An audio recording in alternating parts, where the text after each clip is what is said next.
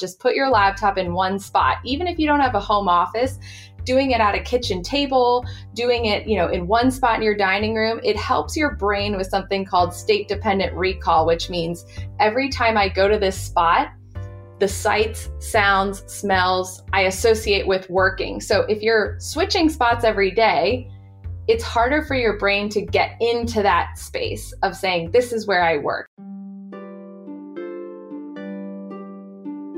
Welcome to How I Work, a show about the tactics used by the world's most successful people to get so much out of their day. I'm your host, Dr. Amantha Imber.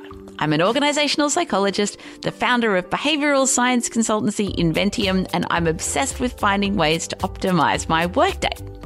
My guest today is Laura May Martin. Laura is the Executive Productivity Advisor at Google. And if that is not one of the coolest jobs in the world, then I don't know what is. So basically, Laura is full-time at Google and works one-on-one with executives in the company, helping them be more productive, and also runs the Productivity at Google program for all staff. So I loved talking with Laura. I personally picked up a lot of new strategies that I've now implemented about all sorts of things, from managing my inbox to various daily and weekly planning rituals that she has. There's just so much gold in this interview. I think you will love it. And we also hear about how Laura actually got the job of being Executive Productivity Advisor at Google, which is a pretty cool story in itself. So on that note, let's go to Laura to hear about how she works. Laura, welcome to the show. Thank you. Thanks so much for having me. Now, I got to ask, how does one become the Executive Productivity Advisor at Google? Because when I saw your job title, I thought, if I wasn't doing what I'm doing now, that's the job that I want. So how do I get that job? Yeah, so I started at Google about 10 years ago in a sales role, and I was doing sales, but had a project on the side, which we call 20% projects. And it was basically just showing people how to set up their email the way that I had it set up. So I started teaching like an inbox management class. It started with like one person, and then it was like 5, and it started to get bigger and bigger, and that became my side project, just teaching people how to organize their email. That evolved into more courses on things like time management and effective meetings. And I started working with executives one-on-one, doing like coaching for those topics. And so I obviously left my sales role and became this as a full-time from my 20%. That is so cool. Oh, amazing, amazing. I would definitely want to delve into some of these email tips a bit later, but something I'm curious about, and to be honest, how I'm starting a lot of my interviews at the moment, just given that we're right in the middle of all the kind of COVID chaos and who knows for how long. And I should probably ask, where are you located in the world right now? What's your lockdown situation? Yes, so I am on the East Coast of the U.S. in North Carolina, and I am working from home like everyone else. I have a husband who's working from home, and I have a 9-month-old daughter, and I'm currently operating without childcare. So that is where I stand right now. Oh my goodness. Okay. All right. We'll need to delve into that. So look, I want to know, what are the biggest changes that you've made to how you work during this time? Yes. So especially with, no childcare, I think there's kind of two schools of people. It's people who maybe have more time than usual. They live by themselves or with a roommate. They're not commuting, and they're trying to find a different structure given that they're not going into the office. And then we have people who are at home and maybe their kids are also home from school. And so those look very different, but some of the strategies that I've used, I think, can help both groups of people. So for me, obviously, now that I'm operating with my daughter home, the biggest thing for me is that instead of having this full work day where, from roughly 9 to roughly 5, I'm working on everything I need to do, I kind of think of myself now as working in sprints. So it's whenever she's napping for a couple hours, I'm working. Whenever my husband takes over for a couple hours, I'm working. When she goes to bed, I'm working. So now I think of my work day as probably like 4 1 to 2 hour sprints, when I can get the time in versus that large, luxurious day at the office. Yeah, wow. What does that do to your headspace, do you think? And your productivity levels? I mean, you are a productivity advisor, so I'm expecting that you're normally pretty productive, but having the sprint mentality, and I must say I can totally relate to that.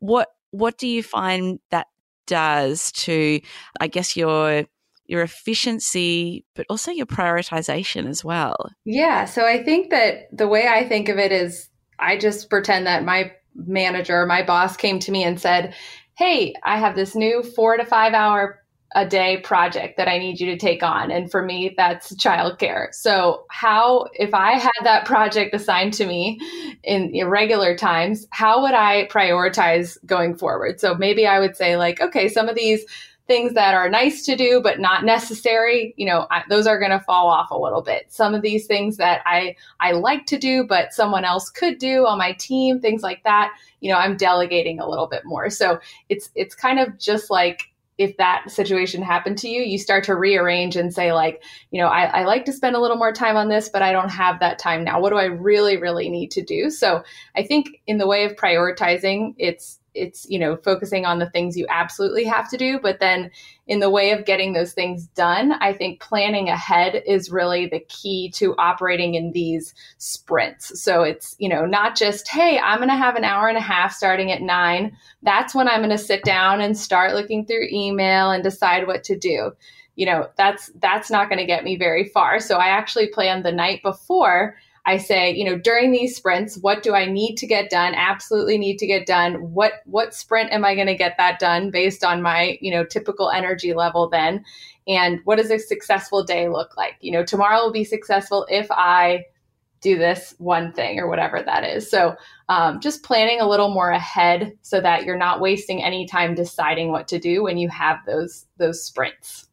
And do you have like set questions or a template that you're completing the night before, or is it more organic than that? What does that look like? Yeah, that's a good question. So this is something I've used internally, but given all of the work from home and changes, I actually posted it to the Google blog. So I can send you a link to that, but I call it the daily plan, and I actually do it the night before. So one thing that I do is I add 3 actions that I want to do for the next day. So my top 3 priorities, that's kind of that. What does a successful day look like? And underneath the first one thing I need to do, it says, until this first task is finished, everything else is a distraction. So that's basically like my one thing I need to get done.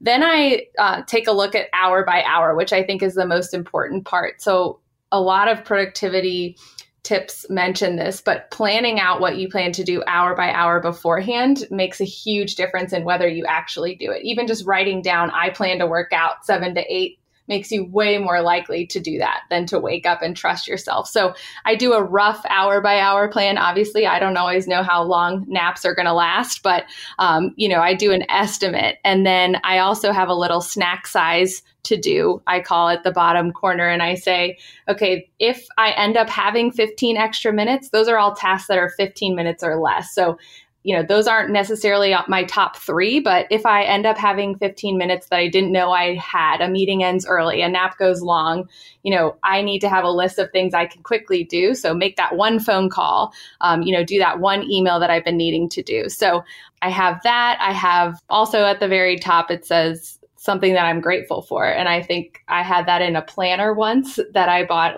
I think in high school or something. And I just thought it was a great way to kick off, you're starting all these things you need to do, maybe feeling stressed, making this list, but having that at the very top, just something you're grateful for, like maybe that you do have the opportunity to work from home. That's always a good perspective.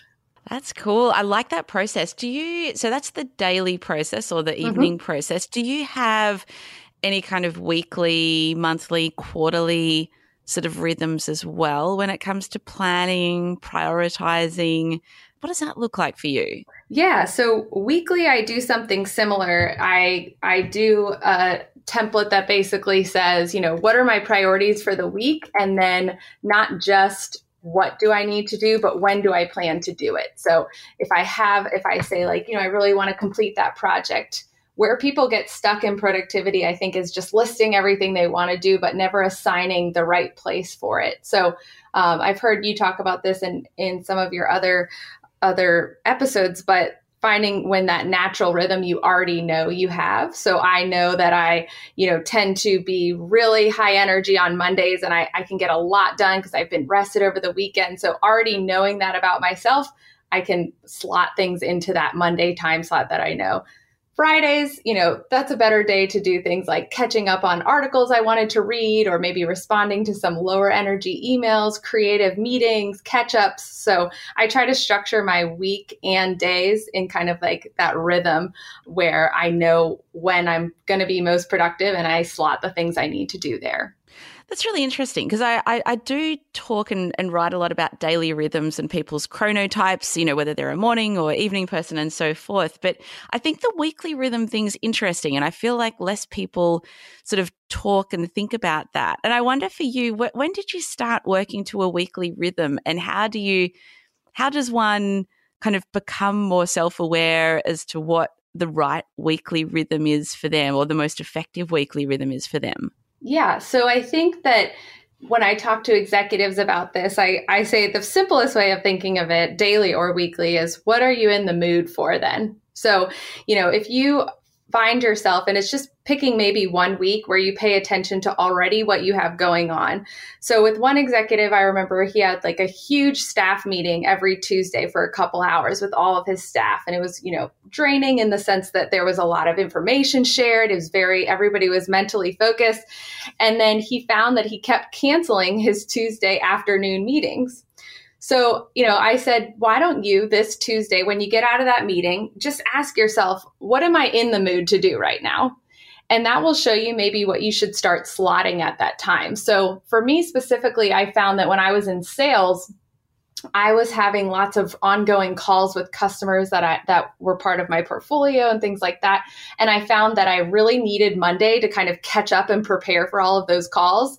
And I needed Friday to debrief and follow up from all of those calls. So I just decided that I was only going to do customer calls between Tuesday and Thursday. And I found that giving myself that Monday and Friday buffer whenever possible really helped my Tuesday through Thursday go really well. So that's kind of where it started. And then every time I've had a different role, I've just kind of thought about, what am I usually in the mood to do Friday mornings, and how can I structure my schedule around that? I like that. What am I in the mood for? Yes. Interestingly, that sales rhythm that you spoke about, I feel like I've heard that before. I remember I had Dean Swan, who heads up Dropbox here in APAC, and he had a very similar rhythm when he was in a sales role. So yeah, that makes a lot of sense. I want to come back to working from home productively. Like, were you working from home much before the pandemic hit? Yeah, I do some work from home. So I do a lot of travel, and I do have an office that I go into, but I kind of did a mix. So I did have some experience working from home, which I feel like has benefited me kind of adapting to this new situation and providing helpful tips that I've learned over that time to help others work from home. Yeah. So with working from home, I was probably a similar kind of situation to you, where I would travel a lot, probably once a week or once a fortnight. And then I would work from home a couple of days a week and then be in the office 1 or 2 days a week. So so at the beginning I thought, well, I'm working from home fit. I know what this is all about. But there's a big difference from like working at home a few times a week to every single day and not having a choice in the matter at all. Personally, I'm loving it. My introverted self is thriving. But I imagine, and I know of a lot of people who are like, no, this is very different. I thought I knew how to work from home, but this is really hard. And I'm wondering, like, are there changes that you've made to your working day now that you're working from home literally every day? And even changes that you've perhaps advised others at Google to make as well? Yeah, I think like you said, a lot of people thought, maybe this will last a couple weeks, and they just kind of like pulled up their computer as if it was a Friday that they got to work from home. And then I think people are starting to realize, the longer this goes on, I really need to find that sweet spot of how I become productive from home. So I think, one of the biggest things I talk about is just setting the boundaries for this. So mental and physical. And I did do this, but I think now that it's a permanent change, I've done it even more. So one interesting thing that I always think about is that my dad actually has worked from home my entire life. So it's kind of rare, but we always had him home, and we always noticed that he would go into his office to work and then he would come out and he'd be done. So we knew we were never allowed to bother him when he was in his office. And he told me that was originally because he had Ethernet and a desktop. So he didn't even have a laptop when he first started working from home. So I've kind of advised people to have that balance. Pretend you have an Ethernet connection somewhere. Pretend you have a desktop. Just put your laptop in one spot. Even if you don't have a home office, doing it at a kitchen table, doing it, in one spot in your dining room, it helps your brain with something called state dependent recall, which means every time I go to this spot, the sights, sounds, smells I associate with working. So if you're switching spots every day, it's harder for your brain to get into that space of saying, this is where I work. And now that it's a longer term thing, I think that can really help people. If they're normally just pulling up their laptop on the couch, then here, it makes their brain start over every day. And another piece of that is having the places where you never work. So having the place you always work with, obviously the occasional take your laptop outside for a little like you would do at work, but then having places where you never go. And what that does is it helps create mental boundaries. Because you're inviting work into your home, you do want somewhere like your bedroom or even like your kids' room or the living room where you never have work. So you could even think of it like a guest in your house. If you had a guest who was staying for a really long time, you wouldn't say like, hey, just come into my bedroom anytime you want. Like, no, you would give them a separate space. You would have boundaries. You would say, I'm going to do this and I'm going to do this alone. And then I'll see you when I'm ready to see you. So, setting boundaries, I think, is the biggest one for this long-term situation. Yeah, that's great. And I'm also curious around the topic of setting boundaries, what you do for the top and tail end of the day, because I feel like people can struggle. I know I can struggle with that. It's so easy to just roll out of bed and open up your laptop and start work. Mm-hmm. And then it's quite easy at the end of the day to kind of finish what you're doing and then have some dinner and the laptop's still open and just kind of, shuffle on back and maybe try to get to inbox zero, which rarely happens anyway. So what do you kind of have like morning and evening rituals? Obviously with a 9-month-old, I mean, yeah, goodness, like there are all these rituals that go with that. But what does that look like for you?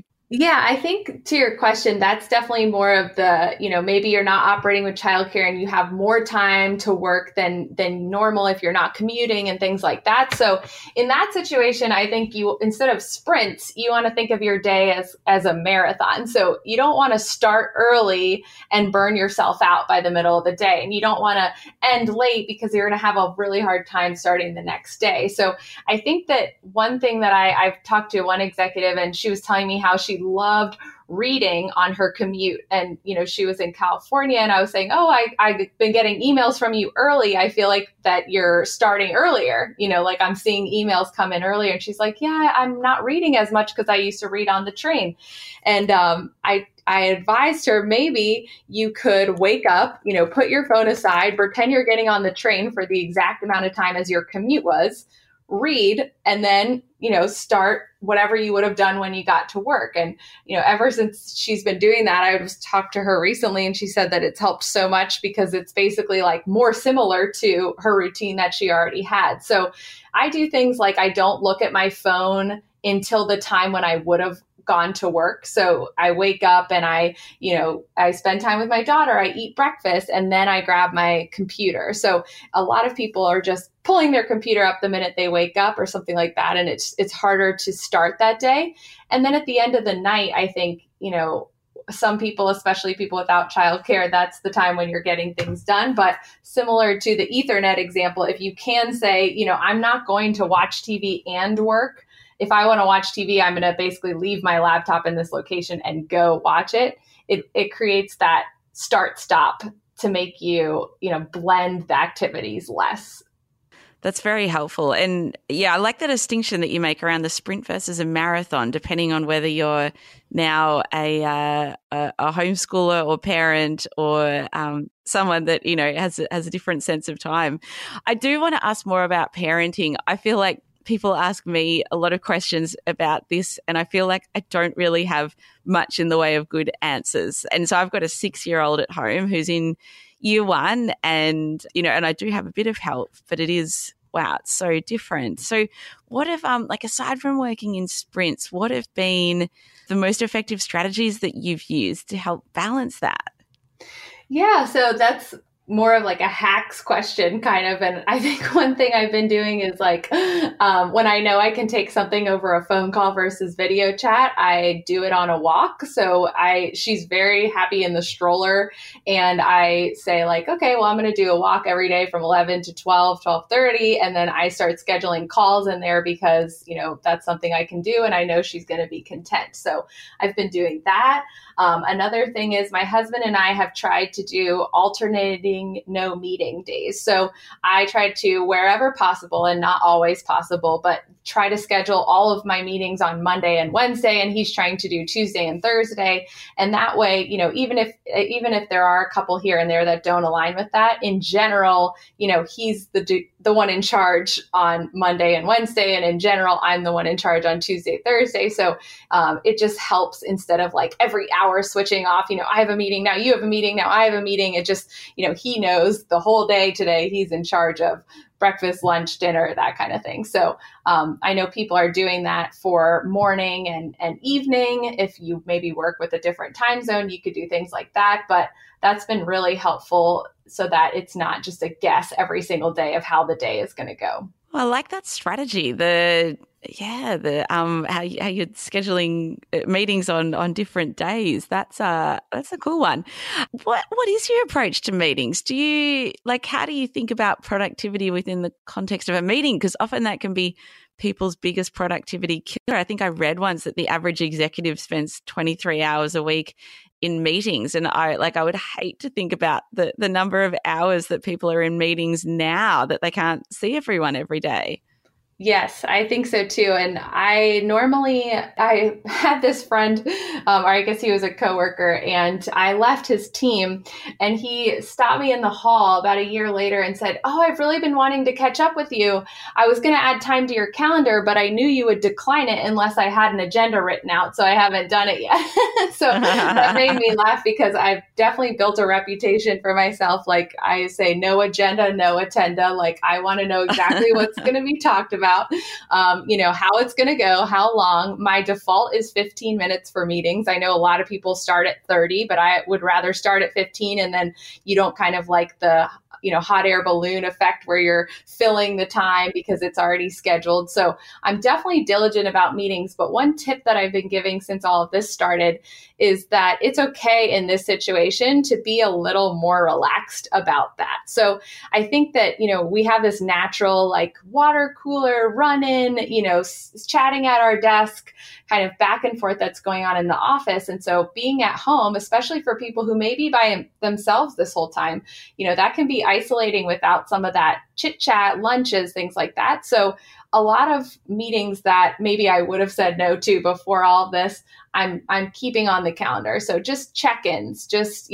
chatting with people. My team has a informal weekly meeting, so we don't talk about anything work related. And each week we have a different agenda item, which is, last week was share your favorite recipe.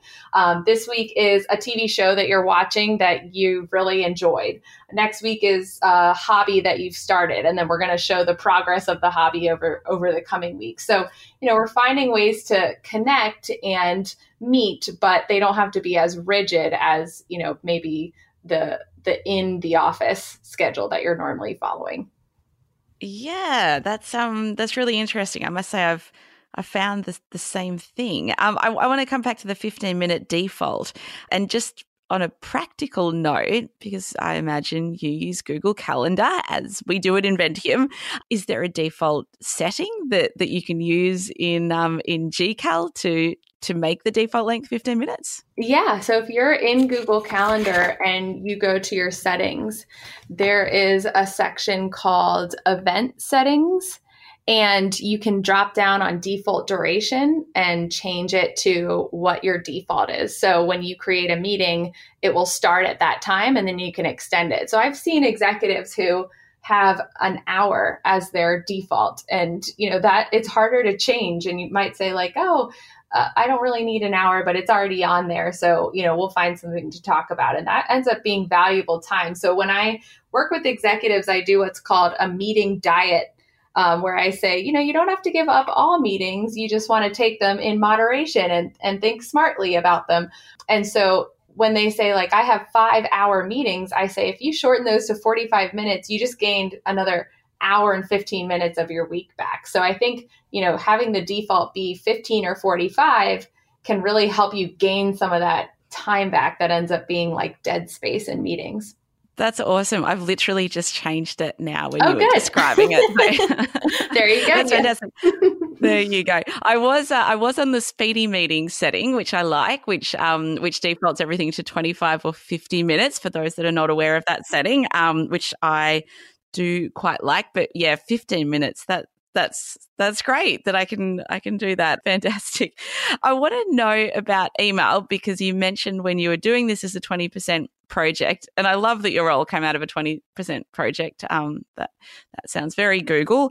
And so email was the first thing that you were helping people with. And I imagine you've probably developed your email management strategies a lot. What are the most important things people need to be thinking about with email, and perhaps other than batching? But I would like to know actually what your view is about batching, how that works, and maybe how that works in your own life as well.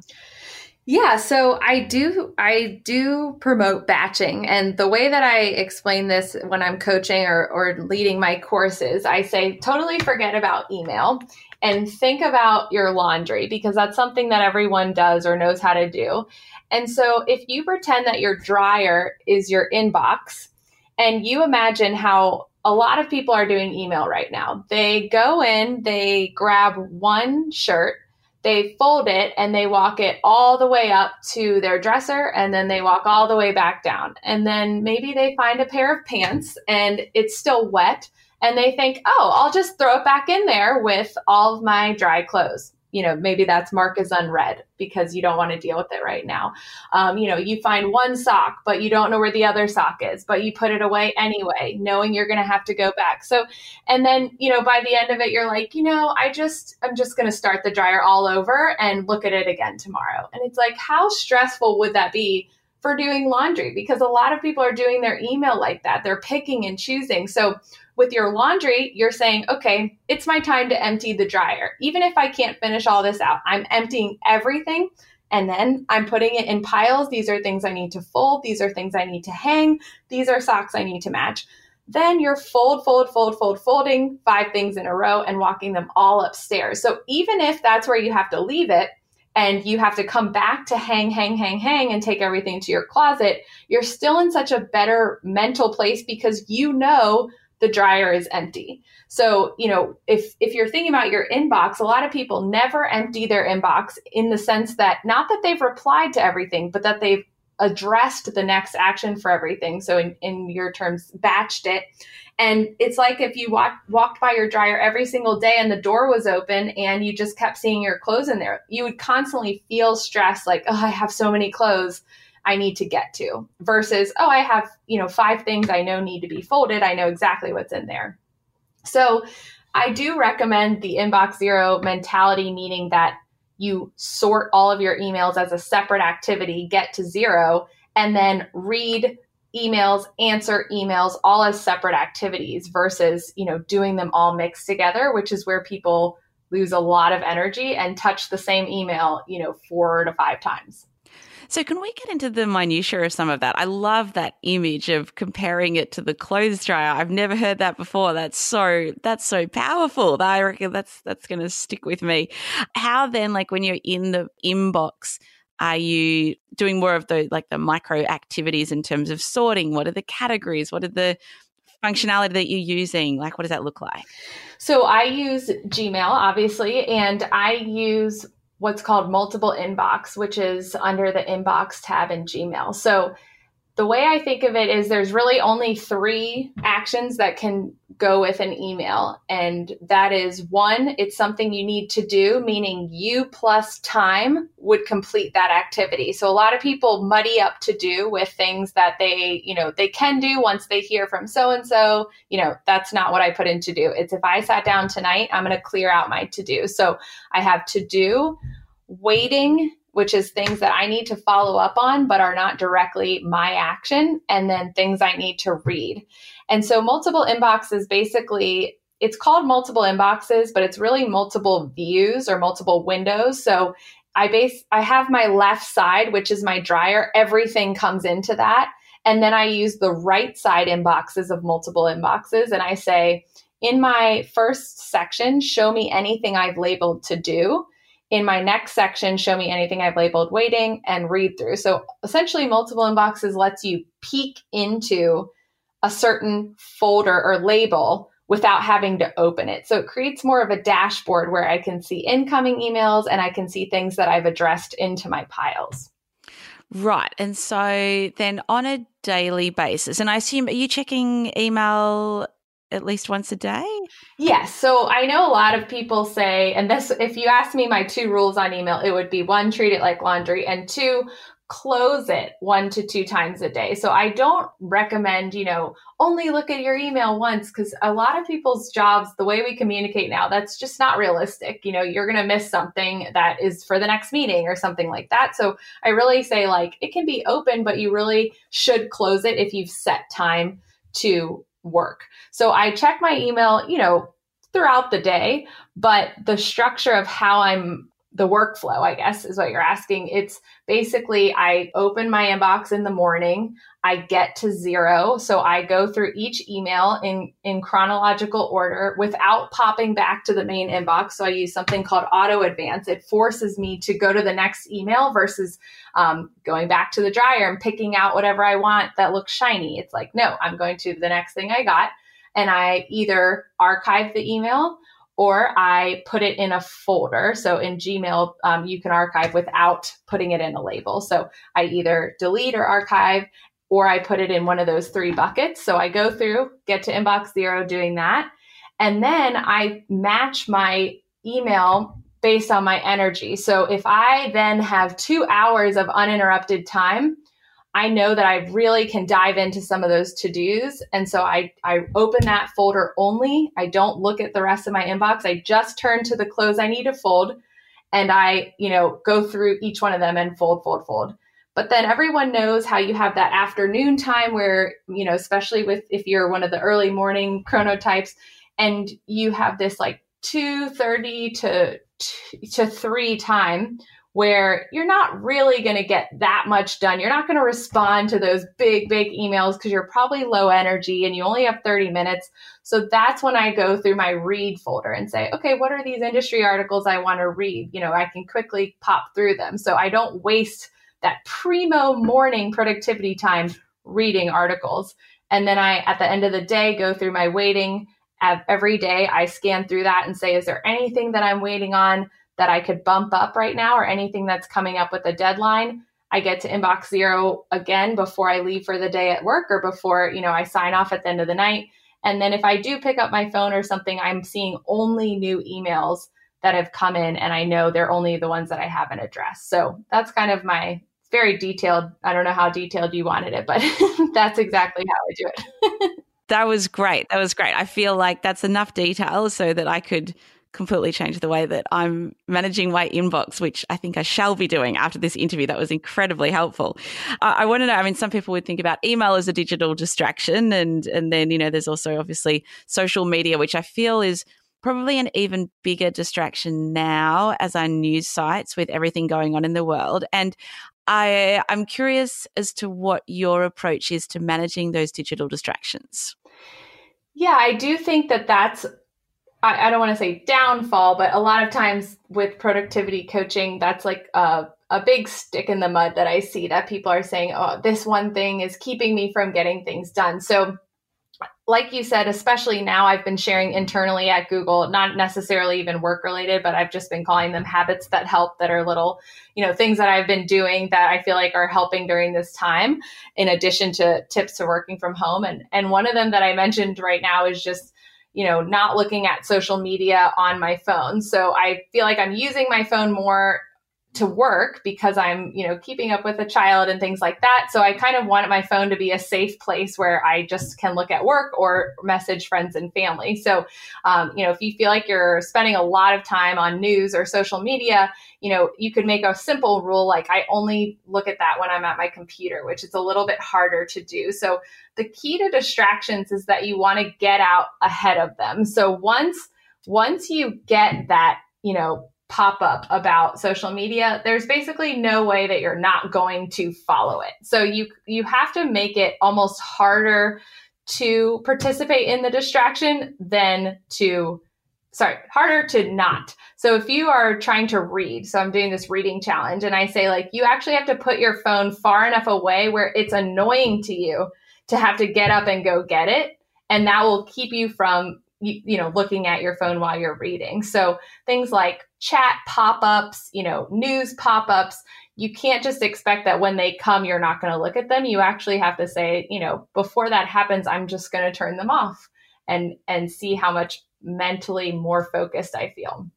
That's great. It reminds me, I've had Jake Knapp and John Zeratsky on the podcast, who are obviously both ex-Googlers, and they, like in their book, Make Time, they talk about creating a distraction-free phone where they're essentially saying delete all apps that have an infinity pull or, infinity scrolling where the scrolling never ends. Like what does your phone look like? Because I imagine it's probably a balance between that, but also the reality of having a 9-month-old is that you can actually get work done on the phone when they're like, sleeping in their carrier on your chest and that kind of thing. So what does your phone look like? Yeah. So one thing I do is I do have notifications, but I make them really specific. So in an Android phone, you can say within Gmail only pop up if it's from this certain group of people or if it has this certain label. So,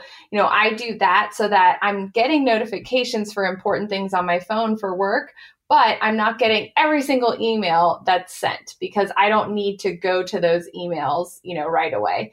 And then I do have, some apps like photos and things like that, but I don't have social media apps on my phone. So I do look at social media on the computer, and that's pretty much it. And one thing that helped me come to that is just looking at, which many phones have now, is my, settings for how long I was spending in each of those apps. And when I was trying to do my reading challenge and find like an extra hour a day for reading, and I realized I was spending about that on social media, it helped me say like, even just a few minutes here, a few minutes here, a few minutes here really adds up and pulls you away from your, mental space. So I think that's kind of what convinced me to remove that. So I have notifications in moderation, I would say.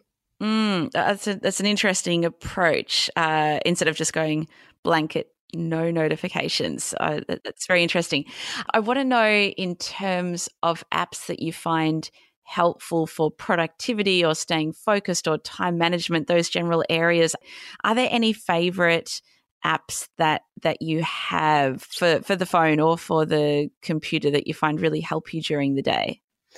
So I would say that the number one app that increases my productivity, especially right now, is Google Keep. And the reason is because of the idea of what's called capture in productivity. So when I talk to executives and I say, when do you come up with your best ideas? They never say when I'm sitting at my desk. They never say when I'm looking at my computer. They never say, in a meeting. They say, in the shower or in my commute or, when I don't have anything, I'm just on a walk, something like that. So the point is, when you're kind of like walking around, and maybe it's, for me, I'm with the stroller or I'm cooking or something like that, that's actually when a lot of my ideas come to me, or things that I want to do or things that I want to remember.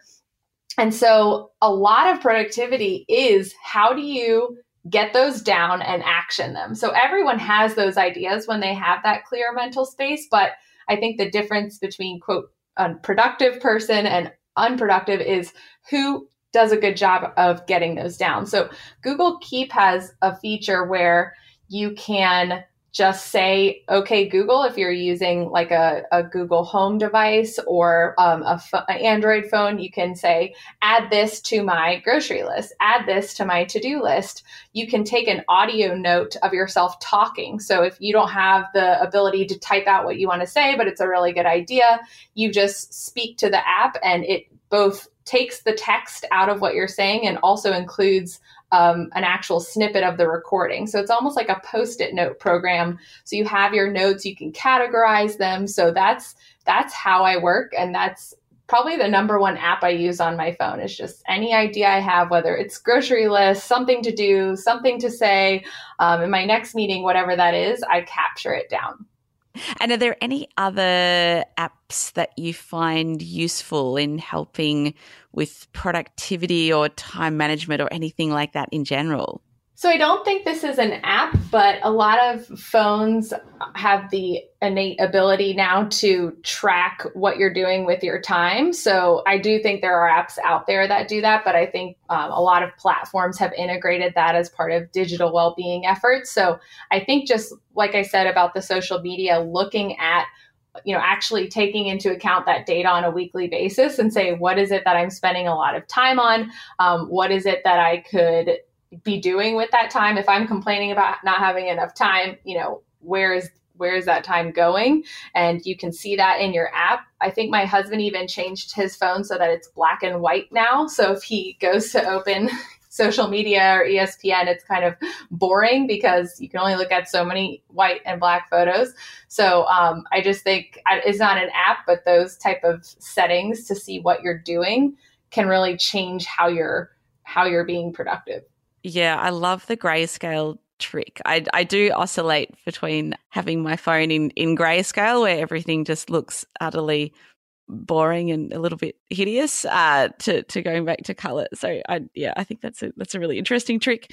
I want to come back to something that you said about meetings and how you kind of sort of relaxed things a little bit there just for that social connectedness. And I want to know, I feel like there are so many people struggling with the lack of connectedness with coworkers right now. And I want to know what are you and other people at Google doing differently during this time to feel connected?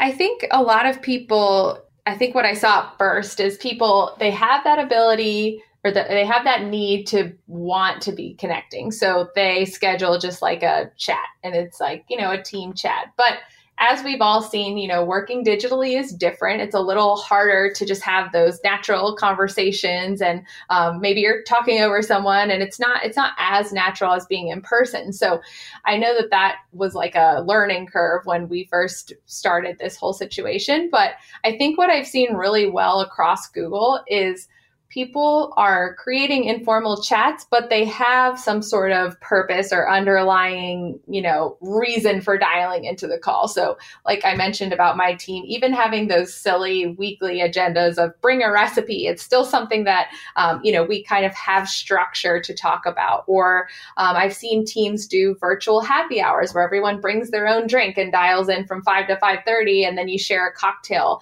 that you created or a mocktail or whatever that is. I've seen people do virtual bingo or categories. So I think it's just getting creative and saying, maybe you add an element of the meeting that has a social connection. Maybe you meet a little more often. So some of my bi-weekly meetings have now gone to weekly since we're not seeing each other in the hallways anymore. So I think it's just getting creative with what makes you feel like when you get off the call, the same way you felt at the end of a workday, like, wow, I really know what's going on with those people, or I really got a good idea, or felt connected. I like the idea of it's almost like having an agenda to get connected. Like I like that your team meetings have those themes or activities, so to speak, rather than it just being a kind of loose happy hour, which I imagine that a lot of teams are now doing around the world. Yeah. Are there any other strategies that you've been experimenting with or that you're hearing from other Googlers that are working really well to improve that connectedness? I think I've just been hearing, from a lot of managers and anyone. I think an important thing to remember is not just covering business. So really thinking about the fact that maybe one of your coworkers is at home by themselves. Maybe one of them is at home with their kids. So just thinking about people as people, which, we should be doing all the time in business, but especially right now, just kind of connecting with people where they are. And instead of talking about, whatever the business need is at hand, you can get to that, but maybe saying, how's it been going with your daughter's homeschooling? Finding that human connection, checking in with people, seeing how they are, on a week-to-week basis. I think that that's been something that I've really seen across Google and can be, really helpful for those people who feel like they're not, maybe the work chat is the only social connection that they're getting. So you really want to check in with people and see how they're doing. Awesome. Yeah, I like that. And I had one final question for you. Like if you could, and it's partly motivated by the fact that I feel like there are so many great strategies that you're using and things that I'm personally going to take out of this interview. And I want to know, if you could just hang on to 2 or 3 or 4 of the ways that you manage your time and be productive, like what would those top things be that you just absolutely cannot let go of that have really been quite transformative for you? So the very first one, and I would say the most important one, it's probably going to surprise you, and we haven't talked about it, but that would be to meditate. So if I tell people that there's one thing to make them more productive, I jokingly say it's to do nothing for 15 minutes of the day. So, that is something that I feel like all of these things that we're talking about, not focusing on distractions, really taking the time to dive in your email when you do have the time. All of those things are helped by having that mental sharpness that comes from working out your brain, which is essentially what meditation is. So that would be, if someone stopped me on the street and said, what one thing can I do to be more productive? That's definitely what I would tell them. So that would be my first.